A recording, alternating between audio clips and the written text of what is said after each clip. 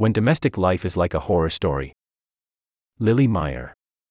Anglophone readers of Mieko Kanai's whirling, urgent novel, Mild Vertigo, will face only one disappointment: there's not yet much more where it came from.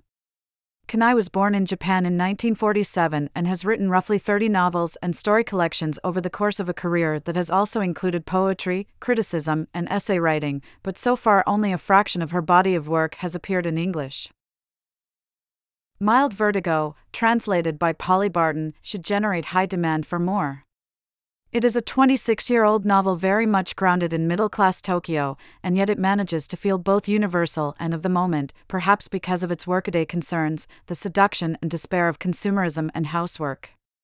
Mild Vertigo, though, gets its potent immediacy not from its subject matter, per se, but from Kanai's astonishing ability to write a domestic horror story that somehow doubles as a surprising glorification of domestic life. Mild Vertigo opens with its protagonist, a stay-at-home mom named Natsumi, obsessing over how to arrange the apartment she and her husband have just bought.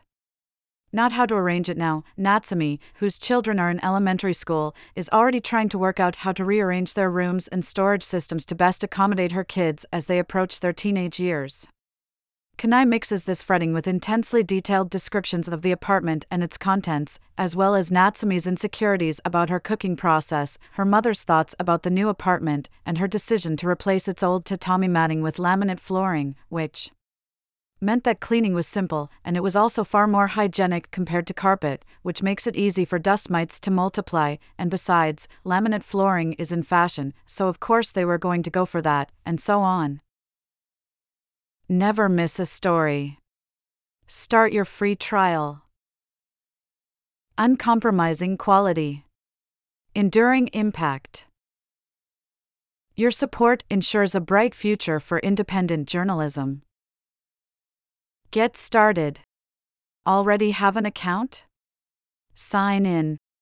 When you buy a book using a link on this page, we receive a commission.